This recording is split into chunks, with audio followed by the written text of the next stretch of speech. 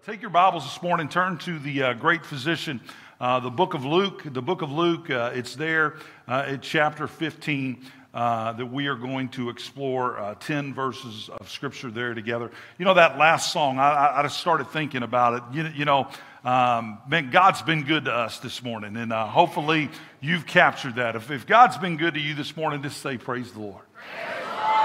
You know what? I know all of us have been through some things. I don't know your story. You may not know my story, but all of us have been through some things. I mean, we're probably not where we ought to be, but we're not where we used to be. And God has certainly blessed us. God has seen us through a lot of things. And then when it comes to church, last week we looked at a message out of the most evangelistic book, perhaps, in the Bible. That's the book of Acts, and that's where the book of Acts tells us that thousands of people were saved in one day, and the Lord added to the church daily such as should be saved. That's where the church was birthed. That's where the Christians got their name, and they went out and literally tore the world and turned the world upside down. And so this morning we're going to kind of pity back on that thought. Our church years run like October through September. And I thought as we prepare for this next year, I thought we'd kind of just go back and review really some DNA principles, some DNA cores of who we are as the Crestview Baptist Church family. I want to always keep these DNA principles, these cores in your mindset. And so as we kind of finish out the month, we're just kind of just do some review of really what's brought us to where we are. I mean, we've been able to pay off millions of dollars in debt. We're debt-free today. We're not going to beg you for any money because we know that God owns the cattle on 1,000 hills. Offering boxes are there on your way out. If God leads you to put it in there, you be obedient to God, but you ain't giving it to the church. You're giving it to God. And God's been obedient to allow us, if you didn't hear a few weeks ago, every single week for the last 20 years, this church has averaged somebody in the baptism waters every single week for 20 consecutive years. And that's amazing in and of itself. We've been able to pay the bills, eliminate debt, see people saved. We've been able to stay unified. Amen? We've had a few disagreements along the way. We've had a person or two that might have caused some trouble, but hey, we're still together and we're unified. And you know, I can't even recall that we've ever really had a bad business meeting. I mean, we've had somebody with a question or two. And like I say, I mean, you get two people together, there's more likely to be a disagreement. But you know what? God has blessed us to be a unified body. And so I'm looking forward to what God desires to do in the future. And so make no mistake about it, God has certainly blessed us. But this morning, I want to put a tag on this message this morning, the mission for one. The mission for one. And like I said, we're going to kind of pity back on what we talked about last week, because the two DNA principles of our church, much in part of who we are today, much in part of who we will be in the future, comes with these two statements. And the first one is simply, everybody is somebody, but nobody is more important than anybody else. A long time ago, we decided that the pastor, he may be called, he may be the under shepherd, but he's no one more important than the lowliest of the low person that we could pick up on the street out here on Sunday morning. That person means as much to God and means as much to our church as anybody else. So we don't have that big hierarchy. We're just all simply sinners saved by the grace of God. We do have different callings, different titles, but we're trying to get it done together. So everybody's somebody. Nobody's more important than anybody else. And then our mission has always been one. You know, back in the early days, probably the first 5-6 years, we were seeing lots of people get saved and many things were happening. And sometimes we got accused, that church is all about numbers. Well, look, we ain't never been about numbers. We've always been about lives, and we've never been about any other number than one. We've always wanted to see one person get one to Jesus. I remember being the evangelism director, and I've told you this before, at the association office, and they said, how do y'all baptize so many people at that church? What's your goal for next year? And everybody got real quiet in there, and I simply said, one. They said, one, that's your goal? I said, yeah, because after we get one, we find one more, and then we find one more, and then we find one more. And then, like I say, it's added up to, on average, we baptize one person person every single week. And you know what I love about that statement is I'm not up here today telling you something that God's going to do, or I'm not giving you some futuristic vision or anything like that. I'm just telling you where we've walked and what God has done and what I've seen God do. So I'm telling you by experience. I love somebody that can tell God by experience, because today we got some people out there today that are some warriors, and you know that you've been some places you shouldn't have been. You know, some of y'all, especially in that first service, you've been locked up in jail. Some of y'all been into some drugs and some alcohol. I know this is the sophisticated group up in here. Most of y'all ain't been through a lot of that stuff, but most of us know that we've been through some things, but God has been faithful. And God has certainly blessed us. So this morning, out of the physician's gospel, the Gospel of Luke, in just a moment, we're going to stand and we are going to read those verses together. But I remember as a small child going to Sunday school, hearing this story. And this story really fits where we're going to go this morning. And it's a story about this old man. Imagine this. This old man is walking down the beach at dawn, and he notices a young man ahead of him is picking up these starfish and flinging them back into the sea. And so he's catching up with this young man, catching up with this youth, and he asked him what he was doing. His answer was that the stranded starfish would die if they were left there in that morning sun. But the beach goes on for miles and miles, and there are millions of starfish countered to man. How can your effort make any difference? And I want you to listen to this young man's response. The young man looked at the starfish in his hand. He tossed it safely into the waves. He said it made a difference to that one. Friends, we can't win them all. We can't make a difference in them all, but we can make a difference in the one that we get to toss in the sea each and every week. You know what? It's hard to believe now, but 25 years ago in 1998, they released a movie. Hopefully today you got a little Army Man. How many of y'all used to play with Army Man? I want you to kind of keep that Army Man this week in your pocket or something, and I want you to think about the one who you can have an influence over, or who you can invite to church, or who you can win to the Lord Jesus Christ as your Lord and Savior. But 25 years ago, they released a movie, and it was an interesting movie. It was a gory movie. I'm not sure that I'm going to recommend the movie to you, but the movie was so powerful that the National Film Registry adopted it and put it into the Library of Congress. I mean, it made government kind of things, and so it's a part of history there. And it was about World War II, and it takes place just after D-Day. And the movie was entitled Saving Private Ryan. And some of us might have saw it. Like I say, it's very powerful. It's very intense. It's very gory. And like I say, it takes place just after D-Day, World War II. And one of the characters is Captain John Miller from Pennsylvania, who, along with his platoon of young soldiers, set out to find this paratrooper who is missing in action behind enemy lines in France by the name of James Francis Ryan of Iowa. James Francis Ryan of Iowa. And the mission was simply to go out and to seek and to find the one. The platoon along the way, though, they begin to fight. The platoon begins to fight. They begin to debate to one another. And they begin risking their lives in order to find this one, James Francis Ryan of Iowa, who is the only son left in the family.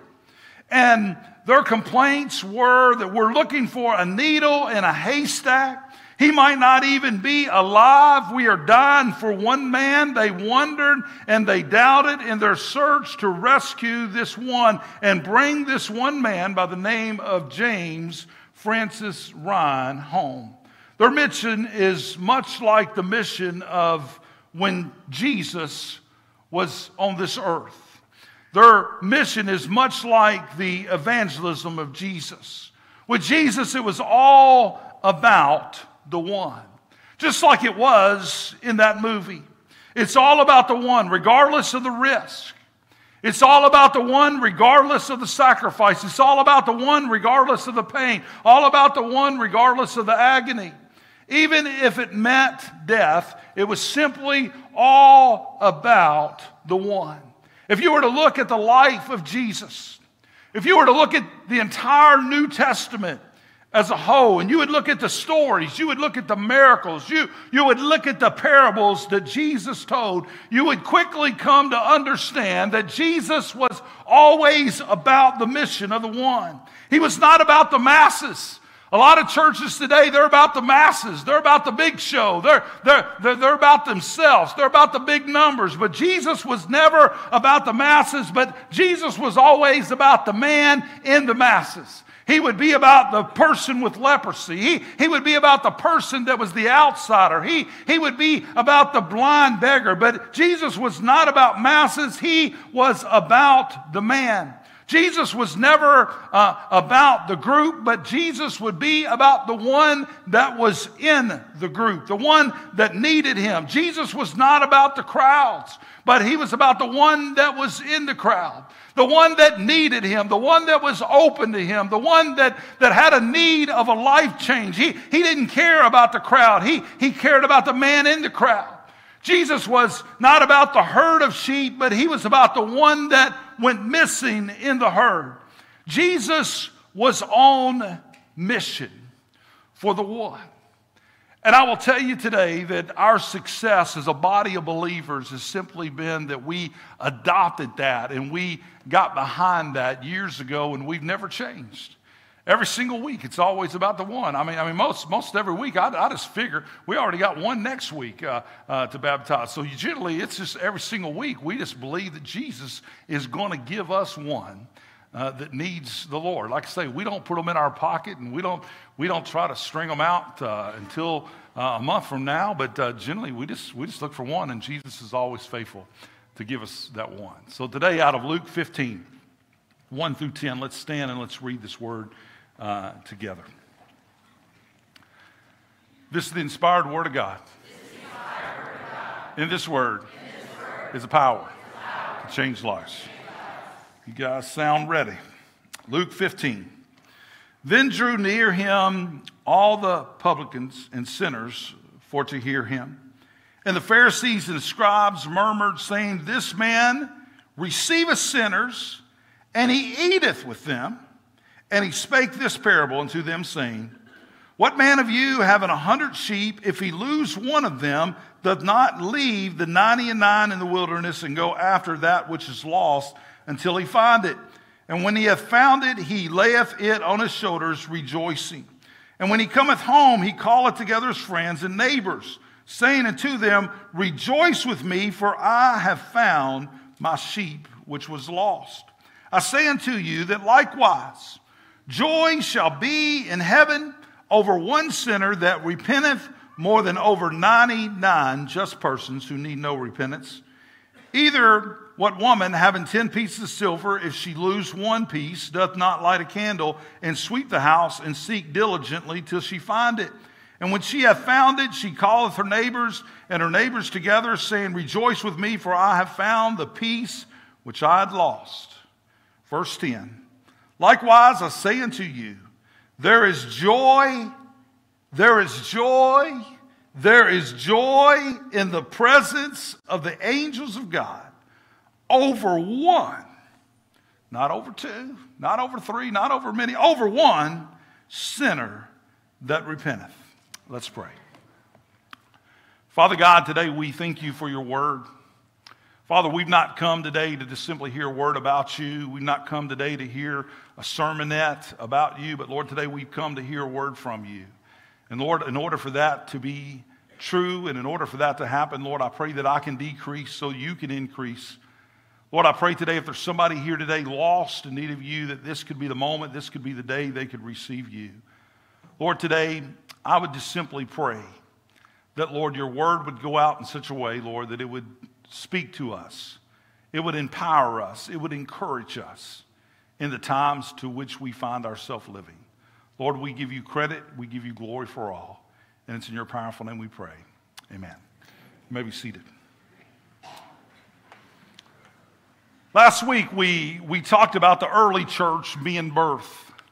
We talked about those early followers. Perhaps like 131 of those early followers were destined with a cause. They were destined with a mission. They were going to tear some things up. They were going to shake some things up. They were literally going to turn the world upside down. And so we started noticing if they would have had barbershops back then, they would have said in the book of Acts, they would have said, hey, there comes those Christians. Those are people that are making a difference. Those are people that are leading people to follow Jesus. Those are people that are turning the world upside down.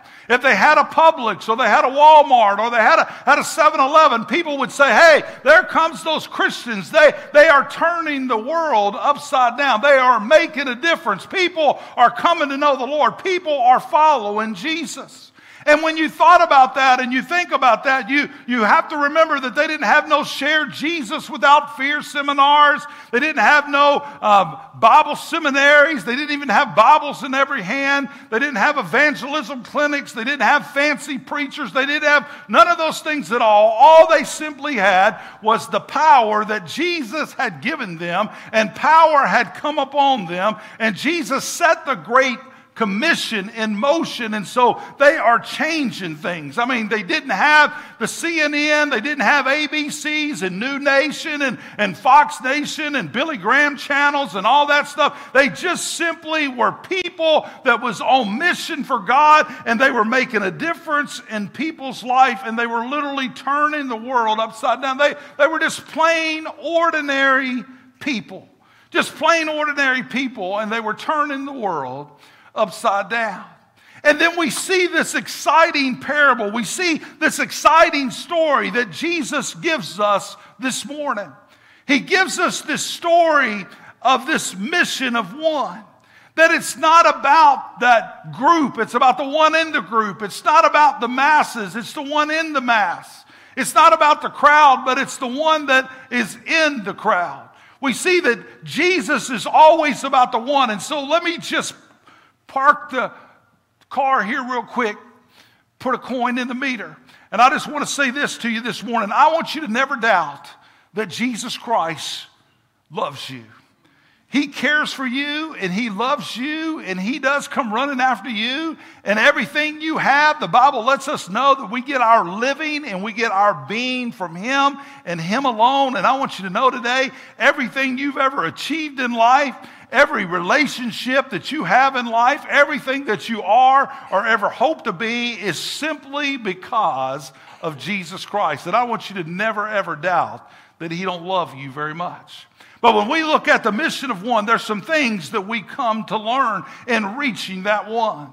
And these are kind of familiar with what we talked about last week. First of all, we see that there is authority in the one. There is a power in the one. There is an authority of the call of Jesus. Think about this. As Jesus walks by one of the many fishing ports along the shore, He sees two brothers fishing. And Jesus' words are very short, and His words are very stunning. He simply says this. He says, come follow me, and I will make you fishers of men. Come follow me, and I will make you fishers of men.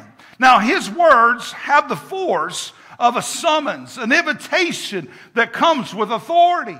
But with recruiting like that, I mean, it would really be amazing that anybody would follow Jesus at all. I mean, imagine today somebody gets in your face. They don't even know who you are. And they just simply say, come follow me and I will make you fishers of men. Most of you would probably run the other way. You're not going to follow or anything like that. Listen, a few verses down from that, we read that James and John literally jumps out of their dad's boat and literally comes swimming straight for Jesus. Jesus displays the mission for the one. People were moved to respond. The calling of these initial four followers of Jesus is a remarkable thing. It's a remarkable story because it happens so abruptly. And not only that, there's no interview, there's no probationary period, there's no testing of Bible knowledge, there's no entrance exam. I mean, somebody today ought to be hopeful for that. Amen? I mean, this is one of those deals. You don't got to graduate summa cum laude. You just got to be thank you, Lottie. I'm in the mix. I mean, I ain't got to have it all together, but Jesus just simply calls me. No entrance exam, no Bible test. I mean, Jesus is calling me. I'm a fisherman. I'm either swimming or I'm throwing my nets aside. But Jesus said, come follow me and I will make you fishers of men. I don't care if you're an expository preacher, a topical preacher, a black man, a white man, Chinese man, Afghanistan, wherever it is. Jesus just simply says, come follow me and I'm going to empower you to turn the world upside down and you're going to be able to make a difference. Man, we live in a world today that we got to test your knowledge before we take you out. We got to know how much you know. You know, that ain't really how it happened, and that ain't really biblical. When Jesus calls them, I mean, think about this too. They don't even know Jesus at this time. They haven't been walking with him in miracles. They haven't been seeing all these things. I mean, basically, their relationship would have been very shallow. But here's what I want you to understand about this. The power and the anointing is so strong that they want to be around Jesus. I'm not even sure they know what follow him means at this time. But they have such a drawing to him that they want to be around him. They weren't in church. They weren't attending synagogues.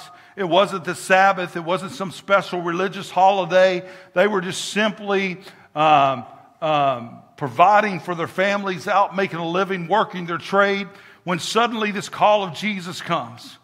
And I believe all of us have similar experiences when the Word of God comes to you. You felt like, hey, that God wanted you to follow him, that you wanted to follow Jesus.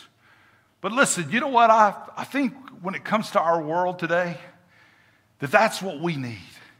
That's what we need in our workplaces. That's what we need in the places that we visit. That people need to see us, and they need to see our lives, and they need to see our examples. That we do have the authority and we do have the power to live right, talk right. We said last week that we ought to be a joy people in a very sorrowful world.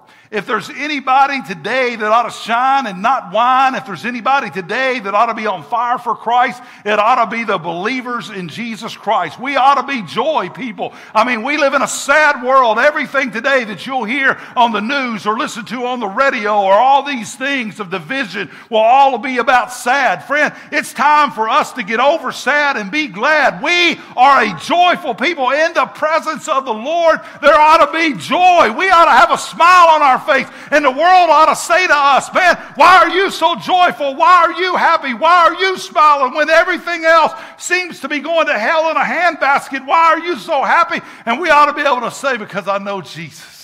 I know Jesus is my Lord and Savior. And they say, hey, well, how can you follow Jesus? Church is a bunch of hypocrites. Let me tell you what, there's hypocrites everywhere you go. There's hypocrites at every gas station, but it won't stop you from getting gas. There's hypocrites at every grocery store, but it won't stop you from going to the grocery store. Friend, I don't care how many hypocrites there are in the church, friend. I'm not going to be one of them, and maybe they might need to get saved. The best place for a hypocrite to be would be in the house of God, and if the temperature gets hot enough, then they'll get saved. But friend, let that be. Don't even go for that argument. Friend, all we need to be the joy people in a sad world. I talked about we need to be a peace people in a world that's experiencing a storm. We need to be the way people and point the way in a world that is literally directionless. A true people in a world that is built on lies. But most importantly, we need to be a light people in a world that's dying. Friends, there's people that are dying every single day. There's people that are stepping off this planet every single day. And friends, we say it often, but if you were to gain the entire world, lose your own soul, what would it profit you? Friends, I may not know a lot. You may know more than me. But let me just tell you this, friends. The most important decision you'll ever make, and that's the decision to follow Jesus Christ as your Lord and Savior. And I can guarantee you, I don't care whether you like me or dislike me. One of these days, I'm going to live in a mansion right beside you.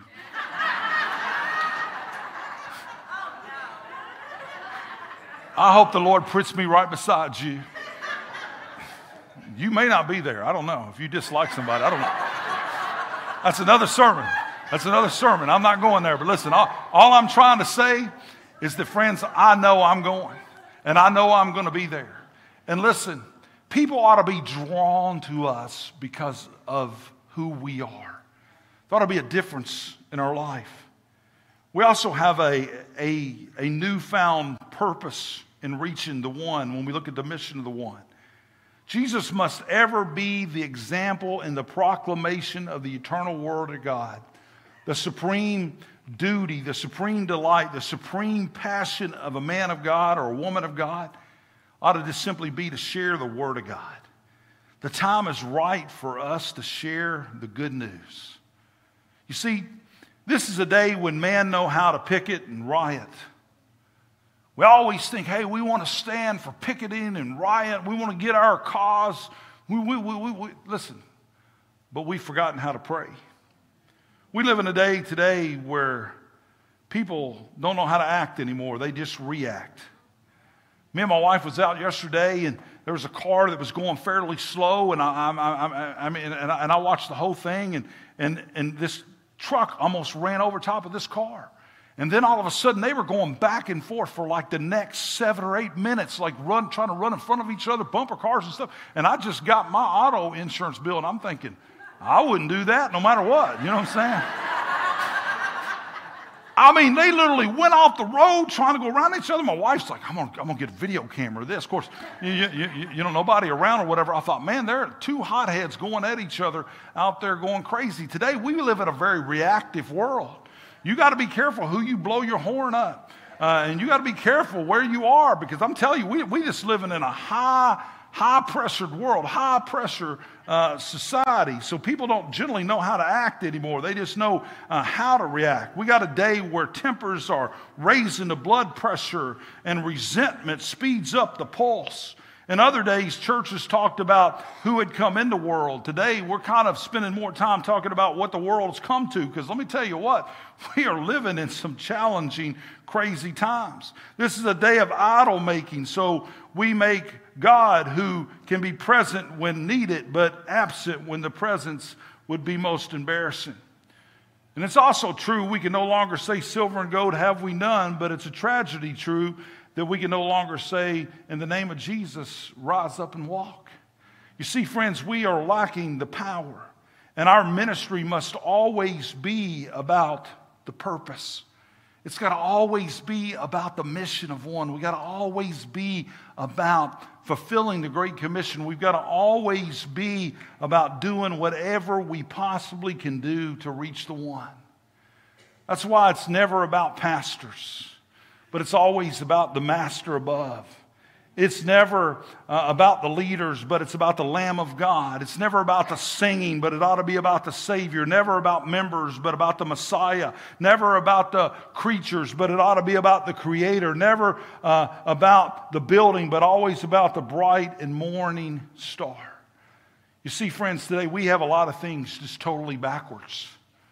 And what we've got to realize is everything needs to be about Him. And our purpose needs to be simply about Him. And so when it comes to this mission of one, we got to make sure that we don't get off target or get our focus blared. We got to make sure that we stay on target for Him. And let me just give you this last little thing. When you're about the mission of one, you will always have a plan in reaching Christ.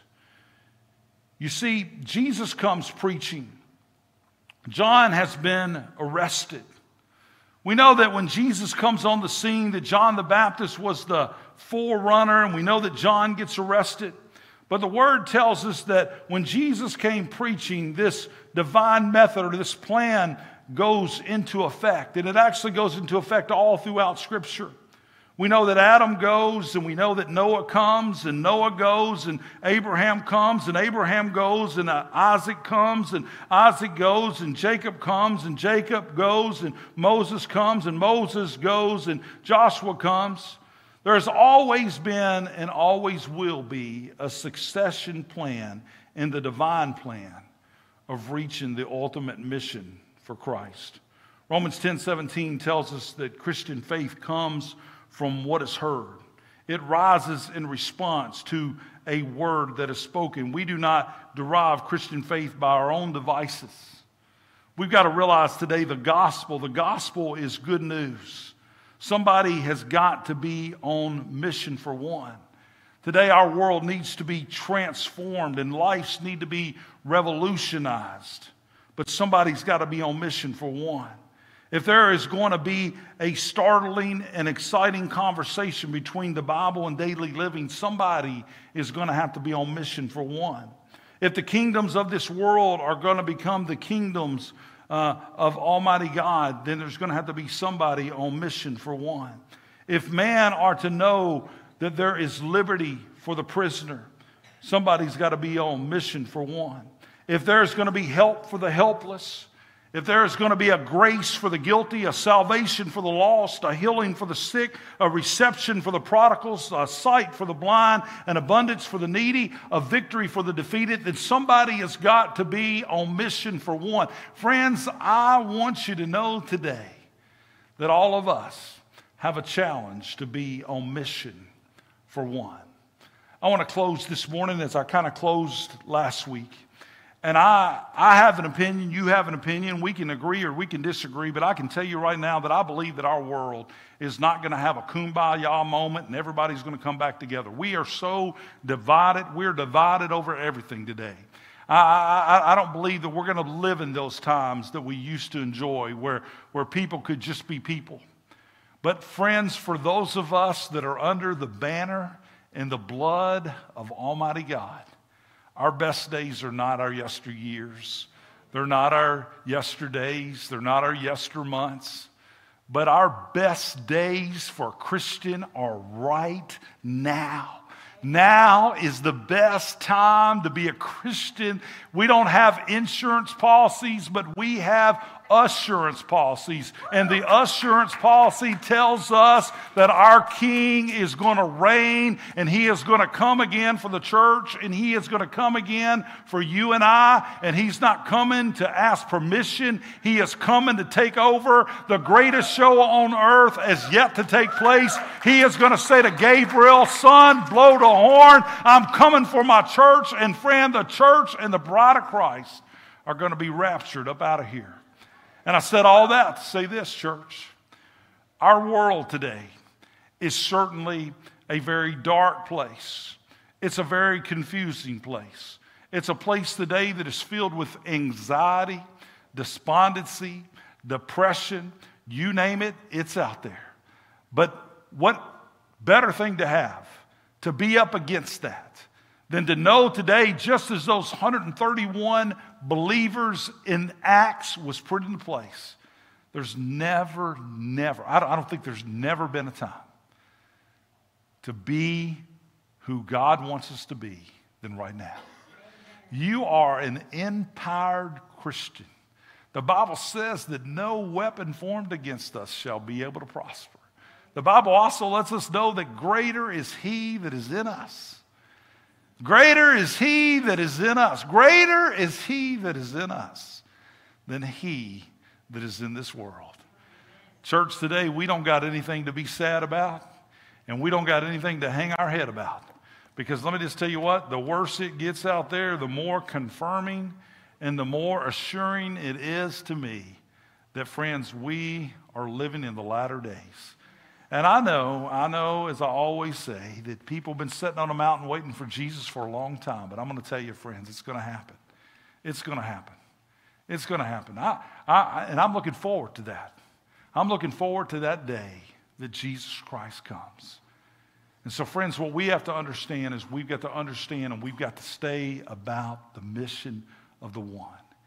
And we may not be able to make a difference in everybody's life, just as that young boy on that seashore walking down there, throwing that starfish out to the safety of the waves.